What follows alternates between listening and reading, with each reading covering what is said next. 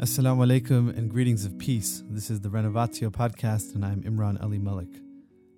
In modern educated circles, conservatism doesn't usually enjoy a good opinion, liberalism being the default philosophy of the educated. The conversation we present today presents conservatism divorced from politics as we know it, as a philosophy of conserving only what is good of the past, and might challenge you to reconsider your opinion on the subject. Bringing this to light are two very distinguished individuals, Roger Scruton and Hamza Yusuf. Roger Scruton is an English philosopher who has written countless works, with a special focus on aesthetics and conservatism, and produced a film once for the BBC called Why Beauty Matters. Hamza Yusuf is the editor-in-chief of Renovatio, as well as president and co-founder of Zaytuna College. He has been a long-time proponent of traditional values in education and Islam. You can watch this conversation and the on-stage event that followed on the Renovatio YouTube channel and at renovatio.zaytuna.edu. The following is an extended audio of their conversation recorded in the library of Zaytuna College. Bismillah ar-Rahman ar-Rahim. I'd like to welcome Sir Roger Scruton to Zaytuna College. We're here to have a discussion before what I hope will be a very enlightening evening with Dr. Scruton upstairs. So I want to welcome you. You've been here. This is the second time that you've come, and we're honored to have you. Dr. Scruton is, I think, one of the preeminent conservative philosophers in England. And we had the good fortune, at least I did, it was my good fortune to be with you at the Witherspoon Institute. That was our first engagement. We did the colloquium on pornography and the impact of negative impact of pornography. Yeah.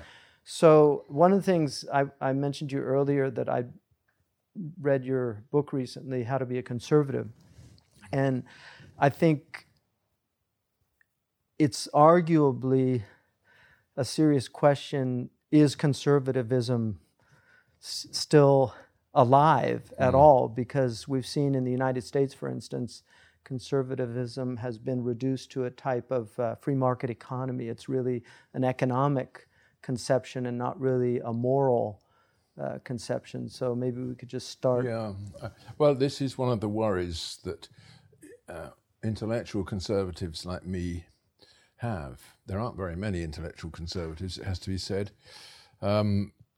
We, on the whole, take the view that ordinary people are conservative, but they just don't articulate it. They're not ever pushed into the place where they've got to find the way of expressing their views rather than just having them and acting on them. But when it comes to politics, in a democracy, politicians have to offer things always. Right. And that means that there's a natural tendency for them to put their policies and their suggestions in economic terms. They say, you will be so much better off if you vote for us than if you don't. And gradually, the language of economics takes over every question so that it doesn't look as though there's any real distinction between politics and economics.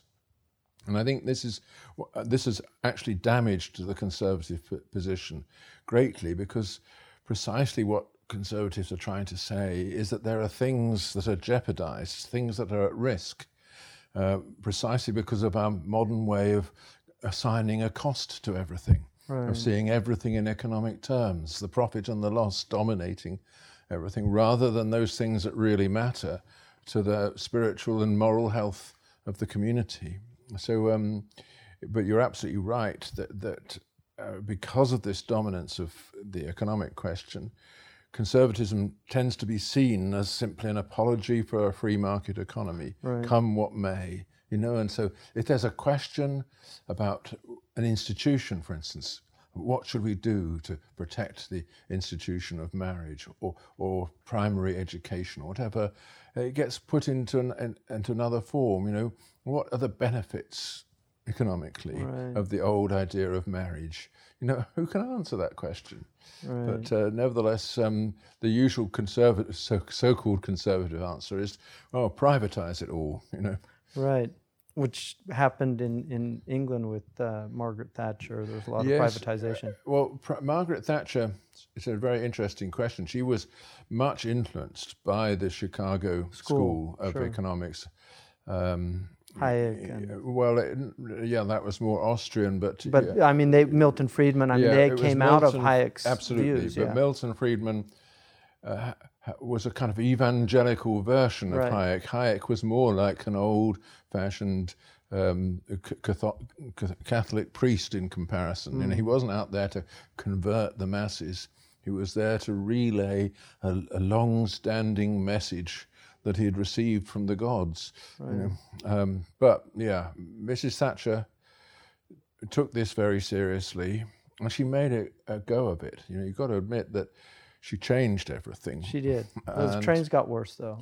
My experience. I love the trains because I was in England in the 70s. Right. And the trains were wonderful. And when they changed that, I thought they were. I agree, but as a real conservative, I liked the trains before that, when there were steam engines and were always late. So that's Richard Weaver's type of conservatism. Yeah, I guess. Yeah. One of the things that is troubling to me, Berkeley is probably one of the most educated cities on the planet, just in terms of a sheer number of PhDs, people that have been through high levels of academic training. And a lot of our neighbors are PhDs. We have one of the highest concentrations of Nobel Prize winners. What's really interesting is this is also one of the most liberal cultures in the world.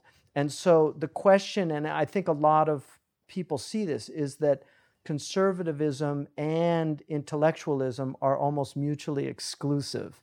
And very often the conservative view is a kind of, it's almost, we've got some troglodytes out there that tend to present conservatism in a way that smacks of an almost anti-intellectual approach. And that's very different from, say, a Burkean type of conservatism, which acknowledged gradualism and the importance of change. Yes, absolutely. I mean, I've suffered this all my life, that, well, at least ever since I became a conservative, which was in May 1968 in Paris. And I didn't know, I hadn't a very clear idea of how to articulate it. All I knew was that when I looked down the street and saw all these rowdy students throwing stones at policemen, I just said to myself, whatever they believe, I believe the opposite. Right. And then I didn't know what it was. And then it was a sort of lifetime's work to find out what the opposite is. So, and I, somewhat arrogantly, came to the conclusion that it's, if you start thinking about politics in an intellectual way, you are likely to be on the left. Because that provides a systematic solution, an answer to the questions, puts it all in a system, and also gives you a rather dignified and self-congratulatory place in the system. But once you started thinking, if you think a bit harder and longer about it, you'll move back to what you would have been if you had never thought at all. And that's my view. Is what an intellectual conservative is. It's someone who articulates the real reasons for not having reasons. Say that again. Someone who articulates the real reasons for not having reasons, but just feeling and doing what's right. Right. Well, I think it's Yeats. Yeats has a wonderful poem, Easter 1916. And in there he has the "Come let us mock at the great that had such burdens on the mind and toiled so hard and late to leave some monument behind."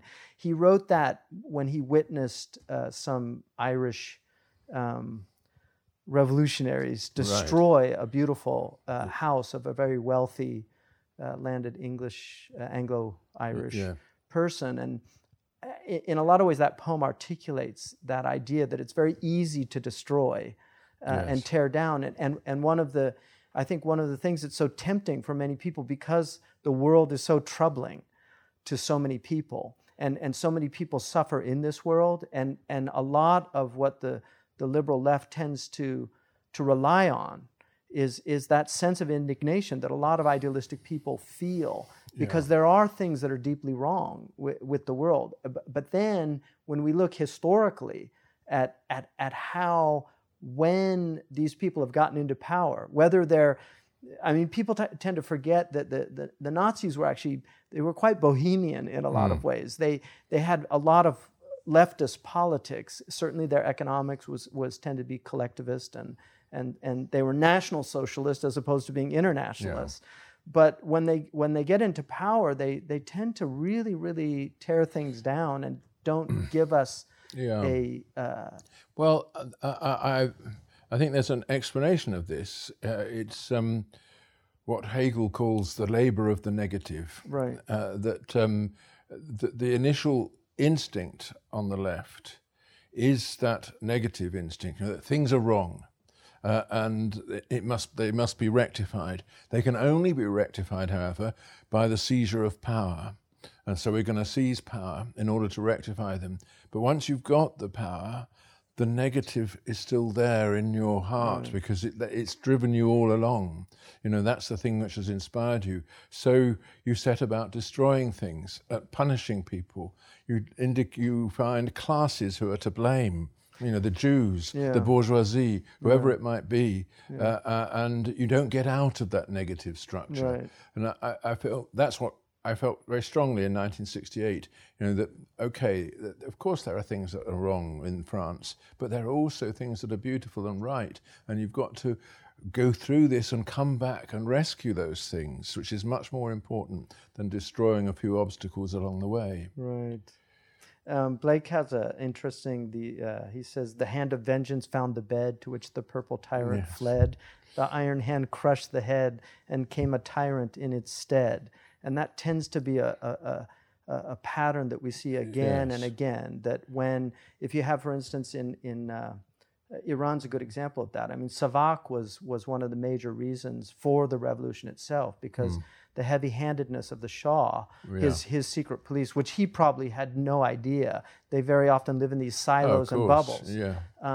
But they've got, the secret police, the apparatus all comes back. Yeah. And the disappearing, the people that disappear all disappear again. So, I mean, this is part of the problem. But again, it's still this fundamental problem. For instance, I mean, one of the things that you talk about in Fools, Frauds, and Firebrands is the idea of power being the way in which everything is articulated. The critique is about power. I mean, Foucault's a good example of that, of somebody who just saw everything in terms of power. But there's definitely truth embodied in that, and I think that's why it's so seductive for so many people. Yeah. I mean, we have to deal with the fact that so many people are seduced by this because they experience, especially marginalized and disenfranchised people. Yes, that is true. But of course, in the intellectual world, it's extremely corrupting to see things in this Foucauldian way. Instead of asking the question, is what Hamza saying true? I ask the question, what power is advancing behind that? You then disappear from the picture, and also what you've said disappears from the picture. Yeah. I'm no longer engaging with you, I to thou, at all, because without the concept of truth, there is no real engagement between people. All I am seeing is the power that's speaking through you. And that, of course, you can look at the whole of culture in that way, which is essentially what the postmodern curriculum is. Right. Taking one writer, one philosopher, one musician after another, and just talking about, like Susan McClary on Beethoven. This is fantasies of rape speaking through this music, It's extremely boring after a while because it's totally mechanical. It's a lens. I mean, one of the things I say about critical theorists, that if it was a lens, that it might be useful sometimes to just peer through that lens, but it's a corneal transplant. That's a good metaphor. Yeah. It becomes the only way. Yes. And I've seen, one of the things that I've seen with students in my own teaching experience is, I've had critical theorists in my classes, and whenever they raise their hand, I could almost verbatim tell them what they're going to say, the response that they're going to give to whatever was said. Yes. And well, then we need to understand why it is so seductive. That's my point. It troubles me how seductive it's been, and it also, I grapple in my own self with the amount of genuine injustice in the world that takes place on a daily basis. And I mean, for instance, their attacks on capitalism, to me, the corporate world today is so powerful, and to use a favorite term in that world is hegemonic. This idea where monoculture becomes so imperious, and we've seen so many. I mean, I'll give you an example. When I was young, one of the treats in my experience was to go to a bookstore. Bookstores have pretty much been wiped out in the United States because of these corporations. So small bookstores are not able to survive. So now you had Borders, but then Borders goes bankrupt, and then now we're left with Barnes and Noble, and so if you go in, who's picking those books? Who's actually choosing what books? Like if you go, for instance, to the teen section, it's almost all about vampires and really weird occultic stuff. It's not like the Hardy Boys or Nancy Drew mysteries. It's very corrosive ideas. And I mean, you're talking about another question which I share your anxiety about, the fact that thanks largely to the internet, a new kind of corporation is taking over, a corporation which is based nowhere. It has no home except cyberspace. Right. It doesn't even answer to its tax obligations in any particular place. It perhaps can avoid them altogether. Right. It can get rid of all overheads. It's not just in the book trade that we see this. In the hotel trade, the letting trade, the largest hotel company in the world is Airbnb, which doesn't own a single hotel. Right. So there's a new economic structure which none of us really fully understand, which is driving out of business all the little things which give us a sense of place and community. Yeah, of course. I mean, it's interesting if you look customer. We used to use that word customer. Right. Now it's consumer. Yeah. Because customer was about custom. It was the person that came back again and again. So it had to do with place. Yeah. So consumer removes that idea. Well, we've slightly changed the topic now. We're not really talking about this postmodern obsession with power. Right. We're talking about change in the structure of life. Right. But for me, I'll give you an example. Herbert Marcuse, who I'm not a fan of by any stretch, but when I read some of his works, I was struck by real insights about things that were very troubling about American culture. One-dimensional man, this idea of a consumer and life as consumption. Yes. And losing meaning. I mean, his solutions is a whole other problem. And this is something I think that's very seductive, is that the critical aspect of Marxism and neo-Marxism has always been, it's always had a resonance in a lot of people. There's something very, very powerful about it. When you get to solutions and how we deal with these things, we're in another realm. But if I think if conservatives don't really address the real serious critiques that are there about the status quo. Yeah, I think you're right. They have perhaps neglected those critiques, but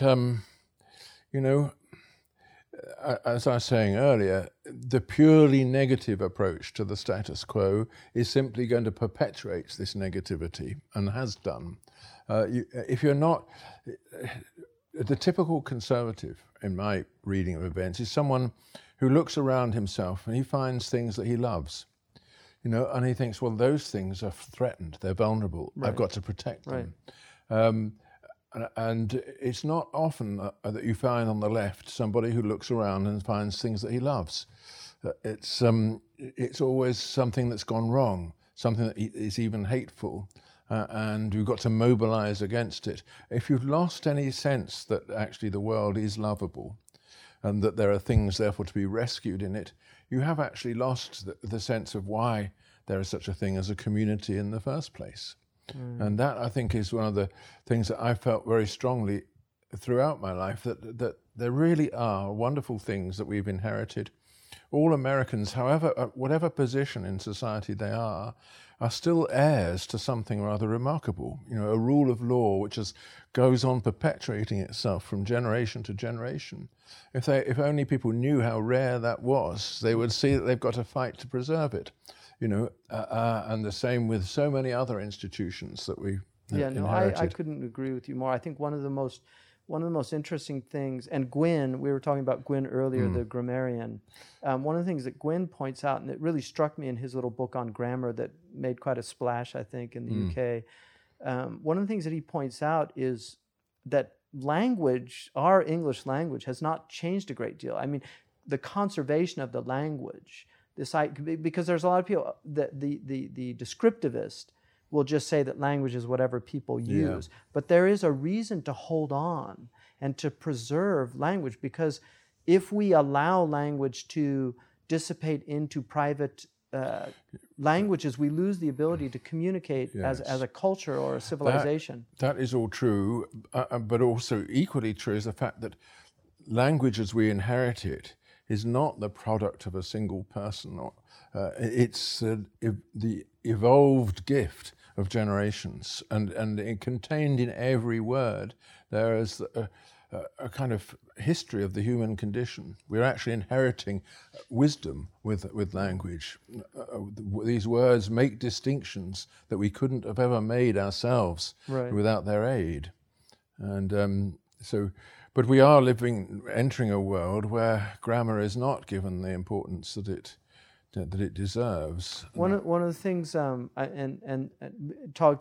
me, I mean, conserving language is extremely important, and it was an obsession of Muslims. The idea, the Quran, in essence, almost froze the Arabic language in a period. So the ideal of Arabic will always be the Quran, and in some ways the King James Bible did that to English to a certain degree. Yes, it did. But interestingly, of course, the King James Bible isn't unashamedly a translation, and the Quran hasn't. Most Muslims don't accept that it can be exactly translated, because it has a perfection of its own. Of course, it was recited. I mean, you know more about this than me. It was recited long before it was written down, and then it had achieved a kind of statuesque quality that our Bible has never managed. But grammar. The grammar of the King James Bible is often quite unorthodox, and it's a very strange book, and we now it is the book that made our 17th and 18th century literature. There's no doubt about that. Arguably, it's the book also that made some of the greatest orators in our civilization. Yes. I mean, Lincoln's reliance and dependence on the King James Bible was immense. But hardly any church now uses it. Right. My church, the Anglican Church, does use it. But only in certain little places, in villages or in high ceremonial occasions. I mean, for the most part, it's the New English Bible that has replaced it. You went to grammar schools, and they've been largely. The attack on grammar schools has been amazing because it's been seen as an elitist enterprise. Yeah. And one of the things that struck me, I read a book by David Mulroy called The War Against Grammar. Yeah. It was quite an eye-opening book for me because one of the things that in teaching our students Arabic, it's very difficult because many of them have very little English grammar. Yeah. And traditionally grammatical languages, I mean all languages are grammatical, but by that I mean a language that is almost impossible to understand without knowledge of grammar, like Arabic, because it's inflected and because the verbs are conjugated. And so if you don't have some understanding of that, it becomes very difficult. But David Mulroy makes this argument that in the 1960s, early 60s in the US, there was actually a movement to stop teaching grammar, and they saw it as very abusive to That's children.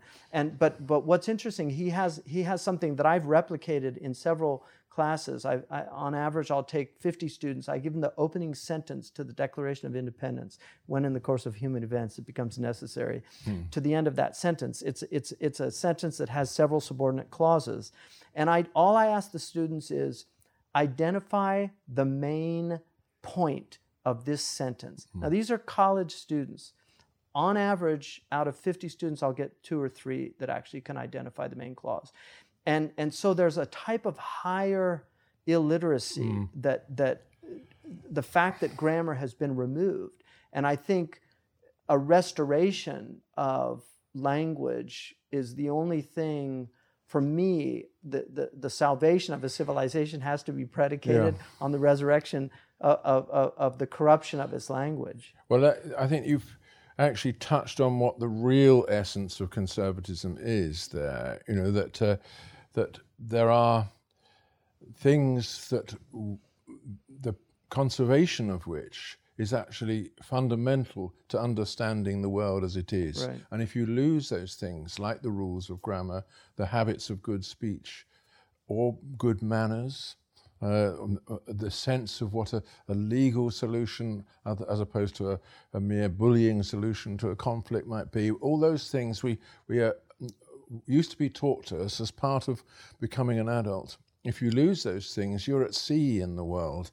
And I think that's one of the things that most worries me about modern education. You refer to this movement in our schools to abolish grammar as elitist. It's absolutely true that grammar is elitist because it makes a distinction between the people who know it and the people who don't. Right. And that's the kind of distinction that we all need if we're to survive, not only as a civilization, but as individuals too. Right. So this is where the real arguments for conservatism, in my view, should be based, not in the economic sphere at all, but in these fundamental cultural inheritances. Yeah, I couldn't agree with you more. And I think it's one of the things that really troubles me. We had recently a professor, I think, down in Southern California at a major university who was considered racist because he was demanding that the students use proper grammar. And so the minority students objected to that because they felt that it was discriminatory. It was discriminatory. And one of the things about in our culture, and I think the poor white people in this culture are also disenfranchised from a type of normative or conventional language. And I think it's very disempowering to do that. Yes, of course. When I was at school, grammar school, I came from a poor background, right? You know, and we were our teachers, as their first instinct when they found that you were in some way handicapped by the language that you'd learned from your parents, was to take you in hand, give you the advantage which your family had not, so that you could catch up with the others. Right. And I think that's that idea of teaching, that you're actually lifting people up so as to be able to receive their inheritance. That idea has gone to a great extent.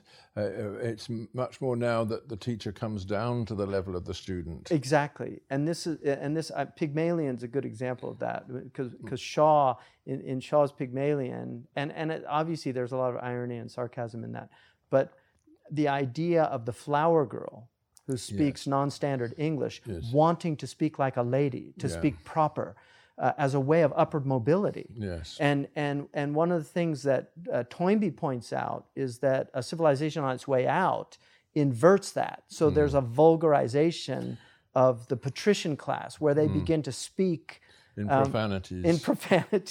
Yes. and become... Yeah, unfortunately that is so, yeah.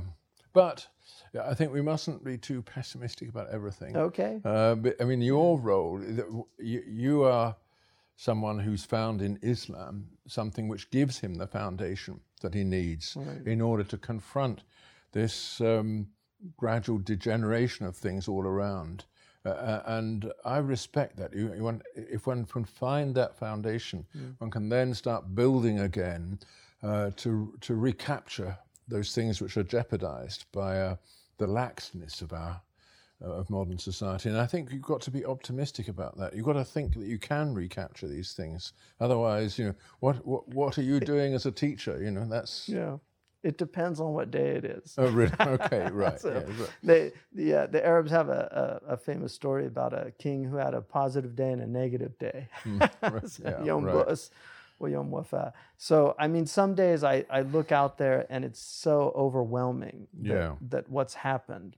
I think it I mean, we're old enough. You're a little ahead of me, but we're both old enough to know how different the world that we grew up in is today, and it's quite devastating in a lot of ways. My mother, who was 96 when she passed, I said to her, she when she was born, there was an Ottoman caliph in 1921, right. and I asked her, and she was extremely liberal, and I was raised with a lot of liberal sensibilities.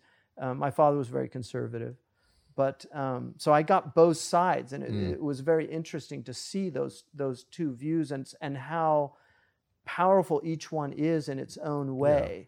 But when I asked her once, just what do you think is the worst thing about what's happening? She said manners. Yes. Just the loss of manners. And there's a French, I can't remember his name, but there was a French ethicist who wrote a book on virtues about 15 years ago. Was that Comte? Comte. Something. Comte. It was called the Book of Virtues. That's right. And the first virtue he had in there was courtesy. Yes. And one of the foundational virtues of the Islamic civilization is adab. Yeah. And which means comportment. It means decorum. It means courtesy, but it also means literature. Yeah, exactly. Yeah. So the adib is the adib is somebody who has absorbed the humanities. Yes, the habits of proper dialogue, and I mean that is very interesting. Of course, you living here in Berkeley, you only have to look out the window to see how far things can decline. I look out of my window onto the English countryside, right, and mostly horses whose manners remain constant from generation to generation. But go ahead. But Berkeley is famous for being the pioneer in degeneracy of whatever form, and maybe one should, the very fact that you can plant your institution here. And still get, not only recruit people but also create this kind of atmosphere of peace and goodwill in the middle of all this, suggests that, that Berkeley-style degeneracy is perhaps not more than skin deep in the end. Well, can I say something in defense of Berkeley? Yeah. Of being here, I found the people here they're very welcoming people, and this is where I really try to avoid, and maybe it's my mother and my father's influence on me of just seeing both sides.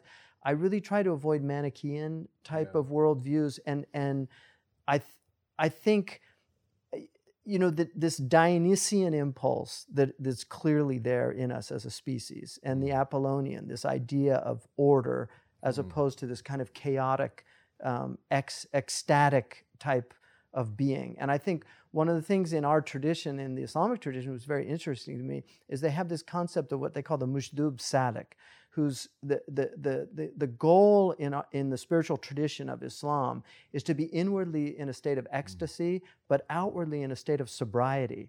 And so there's this very interesting Dionysian Apollonian balance that's actually taking place. And I think one of the things that happens in a culture that loses the ability to experience internal ecstasy, like to where it is, comes from the soul.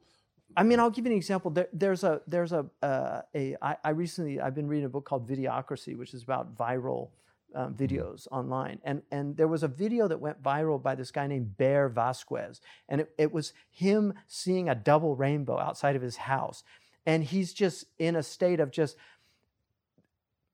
awe. And then he starts crying. He breaks down and just starts crying. And he's asking, what does this mean?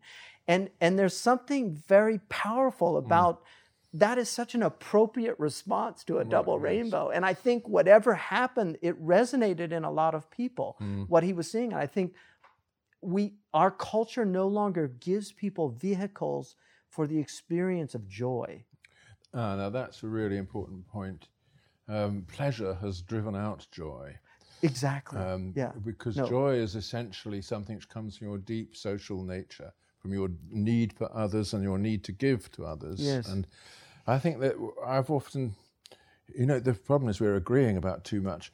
But I see this in the change in patterns of dancing. The dancing that I love, like Scottish country dancing and formation dancing. So I had to do Greek dancing as a child. Exactly. Yeah. Well, they are full of joy because they are ways of relating to others, forgetting about your appetites, just being with. Whereas modern, head bash smashing. It's solipsistic. It's solipsistic and narcissistic. And narcissism is joyless because it concentrates only on what can be received and not what can be given. Well, the other thing what's fascinating too about that, because I thought about Dibke with Lebanese dancing, Syrian dancing, which is very similar to Greek dancing. That's right. And one of the things about that type of dancing is that there's a formalism that's very rigid, but within that formalism, once you master it, you're allowed to improvise and do certain things. There's a freedom that comes. And there was something that my father used to always say about the liberal arts, is that the purpose was this immense discipline that set you free. That through that structure and discipline, you actually become free.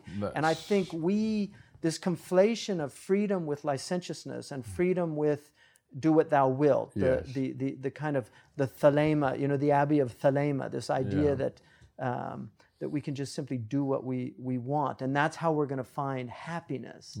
No, you're absolutely right. There's a false idea of freedom which took over the world in the 60s in a way, with the baby boomers. We don't know quite why, but this idea that freedom means the absence of control, rather than... Plato would say it was a change, the absence of control rather than an order in the soul. Right.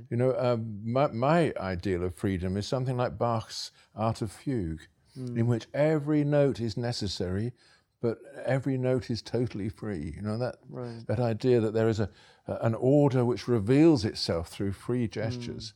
That's really what you're saying about those old Mediterranean styles of dancing. Yes. I think it's also rhetoric was like that. I mean, Shakespeare, Miriam Joseph wrote a dissertation, Shakespeare and the Arts of Language, where she proved that he had mastered all of these rhetorical treatises of his time, and knew over 200 tropes and schemes. It's amazing and often borrowing from the very text that he had mastered. So the artifice, which used to be a kind of positive term in the past, this idea of craft, of real craftsmanship. And I think the two areas where we still see it in our culture to a certain degree, I mean, popular music is very troubling in a lot of ways, but I think you still see it in music and sports, athletics. You see it in jazz improvisation, of course. Yes. Which doesn't make sense at all until you've mastered the chord sequence, and can hear the hidden melody in the improvisation. Yes. So in sports, people go to these stadiums or they watch on television. What they're waiting for is that magical moment. The triple play in baseball. Yeah. I don't know what they have the equivalent in cricket is. I think hitting something for six or something. I don't know. Right. But there's a moment where and people look at each other as if they've just witnessed a miracle. Yes. Something. But that can only happen because of an immense discipline that occurred, and we've lost that. We've lost that in so many other areas of being human. But again, we can get it back, and we have got to be optimistic about this. Well, for us in our tradition, it's considered an obligation to be hopeful. Yes. Well, of course, likewise for Christians, faith, hope, and charity are the three fundamental virtues. Meaning by charity, love, a caritas. certain kind of love, yes.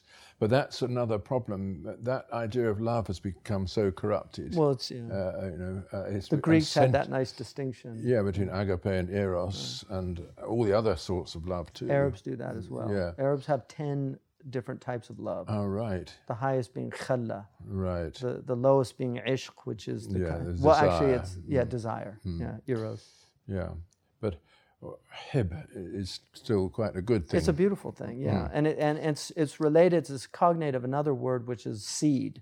That love is something that is nurtured and grows. Right. Because hab is seed, Yeah. and hub is love. Right. Yeah. There you are. You know, one of the things that the traditional world. C.S. Lewis talks about this, but one of the things that the traditional world really understood was the wheel of fortune, which has really been removed from our culture. This idea that there is this cycle, Yes. and you're talking about optimism. When you're down at 6 o'clock, which in the wheel was traditionally the corresponding emotion was despair. Yeah. Right. So 9 o'clock was hope, right? 12 o'clock joy, Yes. and then 3 o'clock was fear. Yeah. But that, Boethius in the Constellation of Philosophy, that second chapter where he talks about this, this wheel of fortune, and our culture is, it doesn't allow for that recognition. No, because it doesn't. It doesn't allow for the idea that ultimately we must be reconciled to things, rather, because it's always going to be someone else's fault, Right. if you're in trouble, and it's always going to be the case that someone's going to step in and give you what you need. Right. I mean, what brought my attention to that was hub, hub. Yes. Because in the Islamic tradition, the way to get out of the wheel was to get into the hub. Oh, right. Yeah. To get out of the. Yeah. So you're not spinning. You're anymore. not spinning anymore. That things around you can happen. Yes. The still point of the turning world, as T.S. Eliot says. Yeah. Yeah. One of the things in trying to revive a civilization, Islam. Toynbee talks about a civilization with its back up against the wall, and he says that there's different responses to that. One of them is what he called the Herodian response, and I think you see that in places like Malaysia and other Muslim cultures, where Morocco's a good example of that, of just recognizing we've lost sovereignty, we have to live in the world, and let's do our best. But then he says there's the zealots who refuse to accept. It's kind of the Masada complex, where instead of trying to grapple with what's happening, they end up just reacting against it and fighting it even to the death. So it becomes a kind of nihilistic response to a crisis of civilization. But then he talks about the Pharisees, the kind of Benedict option, which is to try to preserve. Getting back to conservation, to try to preserve the best of a civilization. And I think one of the things that I'm trying to do and that we're trying to do here at Zaytuna, we have an extraordinary civilizational tradition in both the West and in the Muslim world. And Muslims living in the West are very often unaware of how powerful Western civilization and the ideas that many of them, in a lot of ways, the modern world to me is a Christian heresy, because many of these extraordinary ideas, the rights of man, the idea that everybody should be free, these are byproducts of the Christian way of life. Yeah, and Locke and Hume, all these people, they were informed by Christianity, so their ideas didn't simply come out of some kind of philosophical vacuum. Right. That these were people that were in societies that were deeply dyed in the wool Christian societies. But one of the questions that we in Europe in particular have is, what happened to Islamic civilization in the Middle East? We those of us who study these things do recognize that there was an incredible inheritance of philosophy, law, literature, and then suddenly nothing. And now you go to the Middle East, of course you meet the educated people. They're very, very few and far between. And nobody seems to be concerned to teach this. And when you get the radical movements like ISIS, it's not the knowledge and beauty of Islam that appeals to them, but rather the ease with which it can justify their murderous rage. And that's something which I feel not enough is said about this, and in particular we need Muslims to speak out about this and say, look, you guys, Islam is not about justifying these primitive emotions of not belonging that you have. It's about something else. It's about an inheritance. I don't know whether you feel the same about that. Well, I mean, I would say, first of all, one of the things that stable Muslim societies, despite the political problems, despotism is certainly a problem in many parts of the Muslim world. But stable Muslim societies, what struck me, and I lived in several Muslim countries for many years. I was over 10 years in the Muslim world. What struck me actually was just the incredible goodness of so many Muslims. I mean, I found the generosity, the hospitality, the incredible theocentric worldview that informs them, and the ability to withstand incredible suffering. I mean, I'll give you an example. When I was in West Africa, because I was trained as a nurse, so when I was in, and I lived in West Africa. When I was in West Africa, I went with a physician, and we would see patients. And one of the things that was so amazing was people would tell their symptoms, but they would always preface it by saying, "I'm not complaining. I'm just." You asked me what I'm feeling, so I want you to know I'm not complaining. And then they would just say, Alhamdulillah, praise be to God. And because they really were afraid of complaining. Just the gratitude was so powerfully embedded in a lot of these traditional cultures. I literally saw Moroccan men, when I first went to Morocco in 1977, on more than one occasion, if they saw bread, they would pick it up and put it on their forehead and then put it in a high place. And Ezra Pound has a wonderful statement. He says that I don't know what power exploded in the 7th century of Arabia that spread to the libraries of Cordoba, but I got a glimpse of it in the way the Moor walked in 1913 in Tangier. And to me, I love so much about the Muslim world, and there's so many things that I see in the Muslim world that when I come back to the West, I really get a bit depressed. Yeah, well, you're talking about piety in its widest sense, aren't exactly. you? That sense that your gestures, your words, your way of being towards others all fit into a kind of a pattern, which is not just you, but also is informed by courtesy as well as obedience. I mean, I just saw so many examples of that. I'll give you just one. We were on a trip in the Sahara, and our car got stuck, and we had to seek refuge in a Bedouin. There was some Bedouin staying there, and it was an incredibly windy night, and they literally sacrificed a lamb for us. They cooked it. They fed us, and these incredibly poor people. And then we went to sleep, and because there was so much wind, the man was holding up the central pillar of the tent so that it didn't collapse. When we woke up about 4 hours later, he was still there holding it.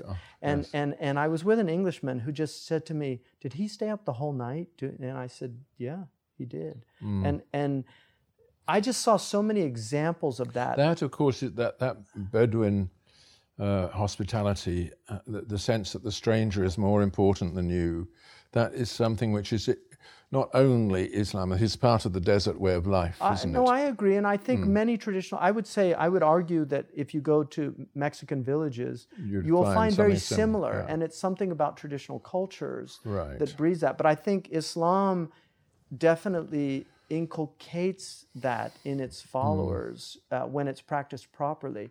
Now, as to your question, what happened? I think the same could be asked about the West, because I mean, if I look at what's happened to family, if I look at the fact that pornography is the main entertainment medium now in the West, I mean, it's quite incredible the industry of which you and I are very familiar with, just from that what we happened to be part of at the Witherspoon.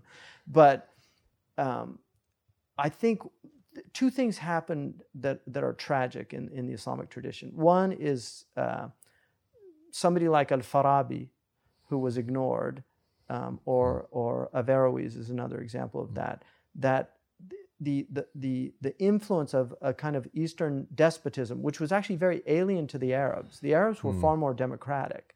So the Prophet ﷺ, I mean, there's a chapter in the Quran called Shura, chapter 42, which is mutual consultation. Absolutely, yeah. And so the idea of having a type of parliamentarian government would have been very natural to the Arabs, because that's the way they tended to. It was more like an Athenian democracy in a lot of ways. In fact, when I took my teacher, Sheikh Abdullah bin Bayya, to the parliament in England, he was very struck by the House of Lords. He really liked the idea of having what in the Arabic tradition are called Ahl al-Halli wal-Aqd, the people that can unravel and put back together again. And these are like notables in a culture that have a lot of life experience. And so they have a wisdom that they can help guide a society. He was very struck by that.